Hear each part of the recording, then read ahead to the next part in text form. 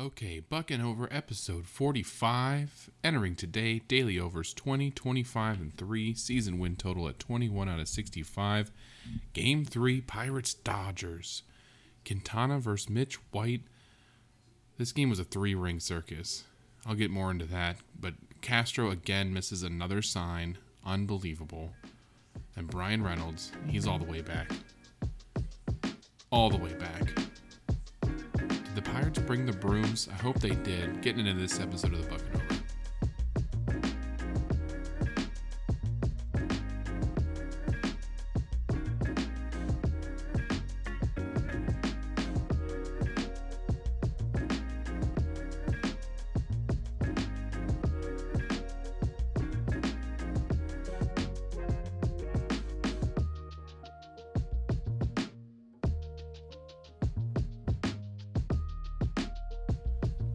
So how about them buccos?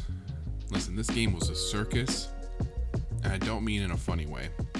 I'll explain it a little bit when I get into the game recap. But it just seemed there was a stretch for about 4 innings where this was a high wire act. And it was tense, it was exciting.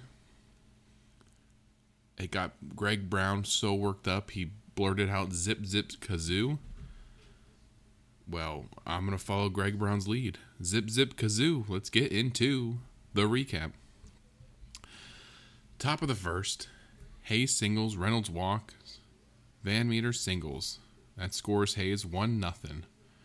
Again, first inning runs for the Buccos. Right out of the gate, putting pressure on these Dodgers. Love to see it. Top of the second. The big highlight. Yu Chang put a ball into play. Flied out to right field. Nice play by Mookie, but it's good to see Yu Chang at least put the ball into play. Bottom of the third, Pilar doubles. Betts reaches first as Pilar is thrown out at third because Betts grounds out to short. They turn and throw the ball to third. Pilar got aggressive. Betts gets on first, but Pilar's out at third. Bottom of the fourth kind of begins this stretch of high wire acts. Trey Turner doubles, and then Justin Turner singles. Chris Taylor singles. That scores Trey Turner 1-1. Alberto grounds into a double play. So you get a double play, you get out of the inning. Top of the fifth, Hayes walks. Reynolds, home run. Because he's all the way back, baby. 8th home run on the year, 3-1 Buccos. They come right back and answer. Love it. Bottom of the fifth, Pilar walks. Gavin Lux doubles. Mookie singles to third base. And Pilar, he tweaked an oblique or something because he did not charge home. Kind of just limped back to third. Freeman grounds out, but does score Pilar 3-2. They bring Chase DeYoung in, strikes out Trey Turner. Justin Turner pops out. So again, work out of a jam because you had, bases loaded. You get the ground out. Then you have first and second, still 1 out, a strikeout pop out. Just what you want. Come back to the bottom of the sixth. Rodolfo Castro comes in for Van Meter, who injured his wrist, I believe. Looked like on a throw. His non-throwing wrist kind of looks like he tweaked something. Chris Taylor walks. Alberto grounds out to first. But then Taylor kept running to third. He grounded to the left side over at third base. So Taylor keeps running to third.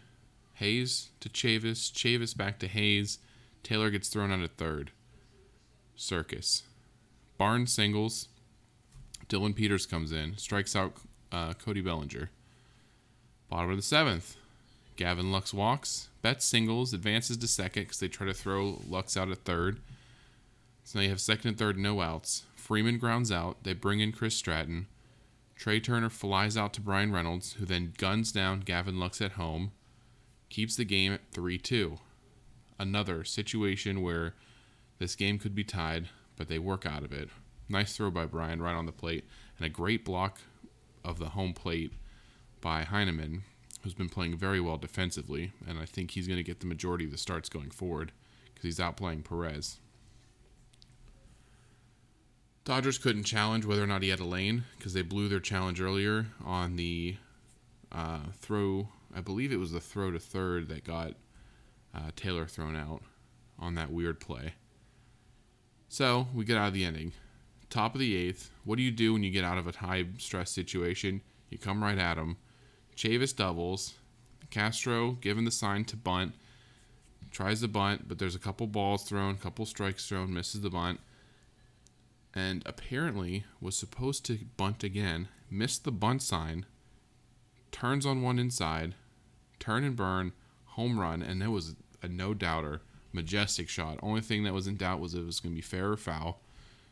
Hits his first home run of the year. 5-2 Bucks. Top of the 9th. Marcano lays down a bunt single. Then steals second. I mean, the kid's out there playing baseball. It's so awesome to see. Hayes grounds out, gets Marcano to third. Chavis singles off of third baseman Rios. Marcano scores, so 6-2. Chavis then steals second. Rodolfo Castro singles. That scores Reynolds and Chavis. Because they intentionally walked Brian Reynolds. I missed that part. Intentionally walked Brian Reynolds. Castro comes in, singles. That scores Reynolds and Chavis. 8-2. That's the buck and over. No hook today, baby. 8.5. Can take a hike. We got the buck and over. Bottom of the 9th. Anthony Bandin. Luck singles. Mookie Betts continues his tear. 16th home run of the year. 8-4. But that's your final. Raise the Jolly Roger. Buck and over hits. Break out the brooms. It's a sweep in Chavez Ravine. The first sweep for the Pirates in LA since September 4th through the 6th in the year 2000. You're going to get a lot of where were you in 2000. I was finishing up 8th grade, going into high school in the year 2000. And now, here I am, doing a podcast for the Pirates. How great life is. Pirates finished the season 5-1 against the Dodgers. Go figure. You know, you struggle against teams like the Reds and the Brewers. The Dodgers, no problem. With their payroll, whatever. Was reminded of this the other day. Go back to 2020. This team, the Pirates, 19-41. Shortened year.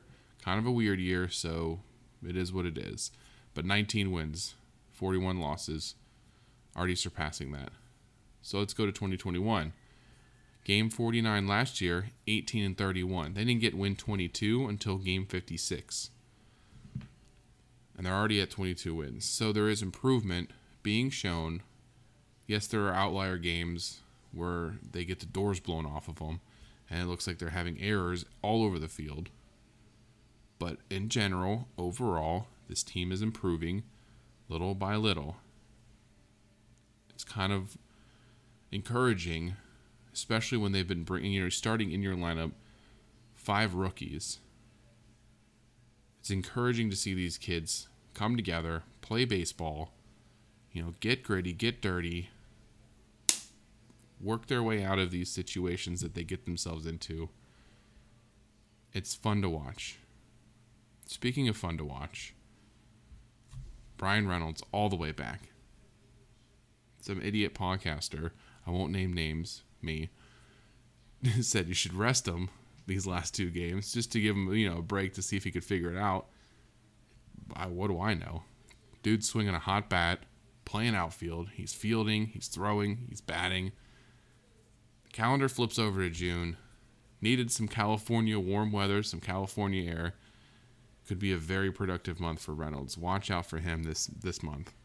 He's on my fantasy team. I'm looking forward to it. One thing I thought was interesting, too, Castro comes in for Van Meter. And Castro is more, in my opinion, is more natural position of a second baseman. And gets his first home run. Smacks singles. Makes good plays out in the field. And he's all over the place laughing and, having a good time being loose.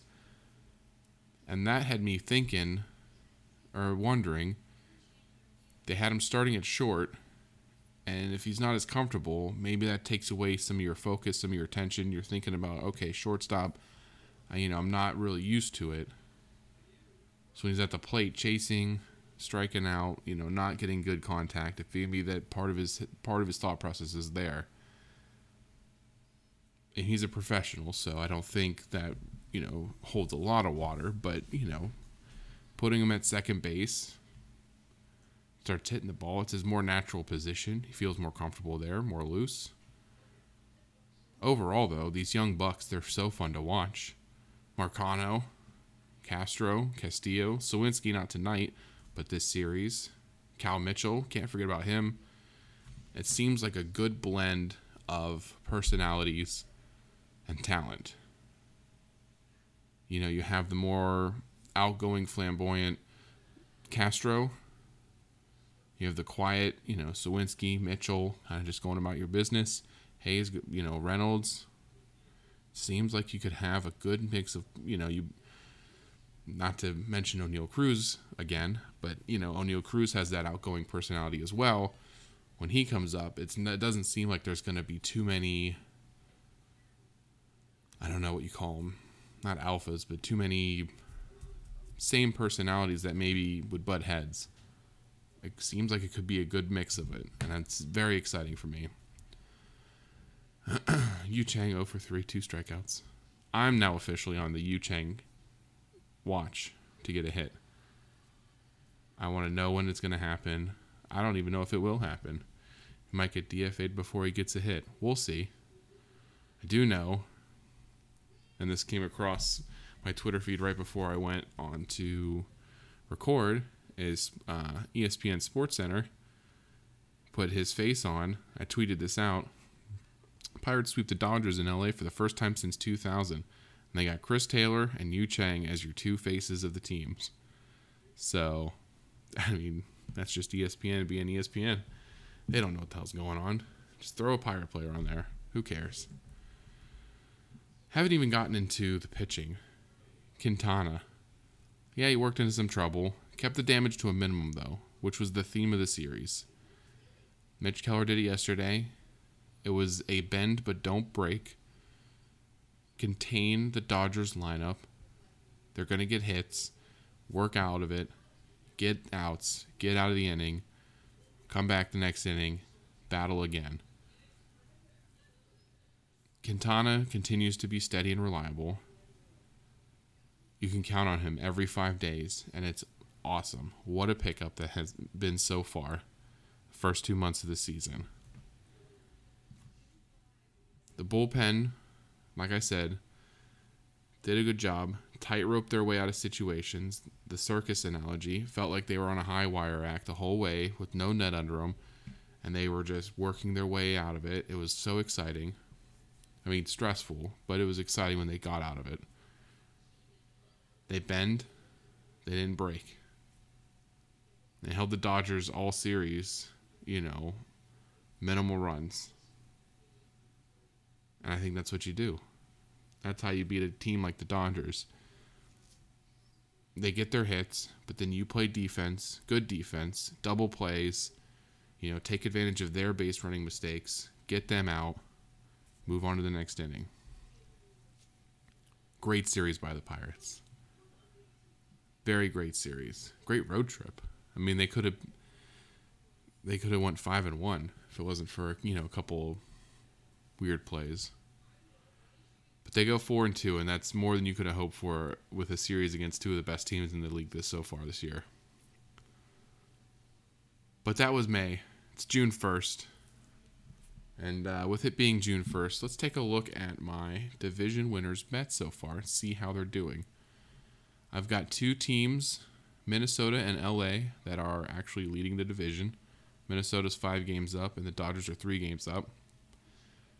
Then you have St. Louis 2 games back of Milwaukee. Toronto, 5 games back. The Angels 5.5 games back. And the Phillies 12.5 games back. Now, it's only June. We have time. These divisions are not decided yet. There's a lot of baseball to be played. But I don't know how many close races we're going to have this year. It feels like the division winners have announced themselves already, especially like Houston in the West, the Yankees in the East. Feels like we have our division winners pretty much locked in. The Mets in the East of NL East. But like I said, injuries happen. A lot of things can change. It's only June. We're going to get that $8,000. Looking around the league for just today, Cubs beat the Brewers, like I said last podcast. Bad teams sometimes beat good teams 2 games in a row. It's always something you have to pay attention to. Cubs beat the Brewers 2 in a row. Bad teams do well against good teams when you don't think they're going to win. Much like the Pirates, who were plus 200 money line every single game. If you would have took a $10 bet and bet the Pirates every single game, you'd be up $150 if you doubled down. Sorry. If you bet the first one, took all that winnings, bet the second one, $150.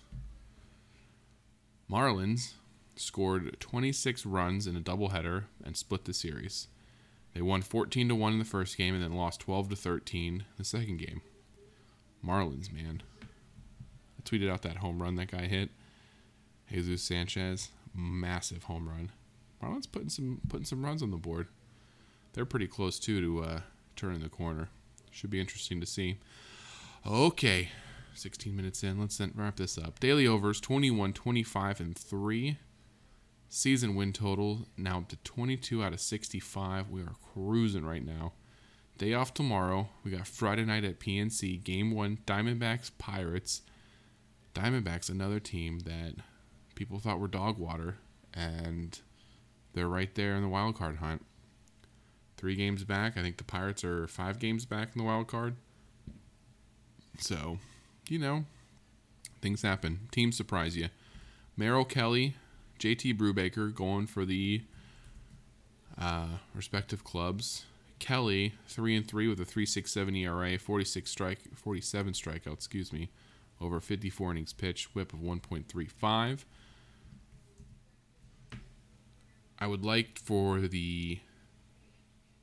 would like to see for this weekend is the Pirates not to come down off that high and not do the Pirates thing and immediately sweep a series against the Dodgers and then come back and just lay stinkers all weekend against the Diamondbacks. Keep the momentum going. Keep playing loose. Keep having fun. It's June now. Let's see some call-ups here come pretty soon. And let's round out this, what you call it, a bridge year, I guess, into the future. Which is, by the way, looking very, very bright right this moment. Okay, go celebrate the sweep. We'll be back on Friday to recap Game 1 on the Bucking Over.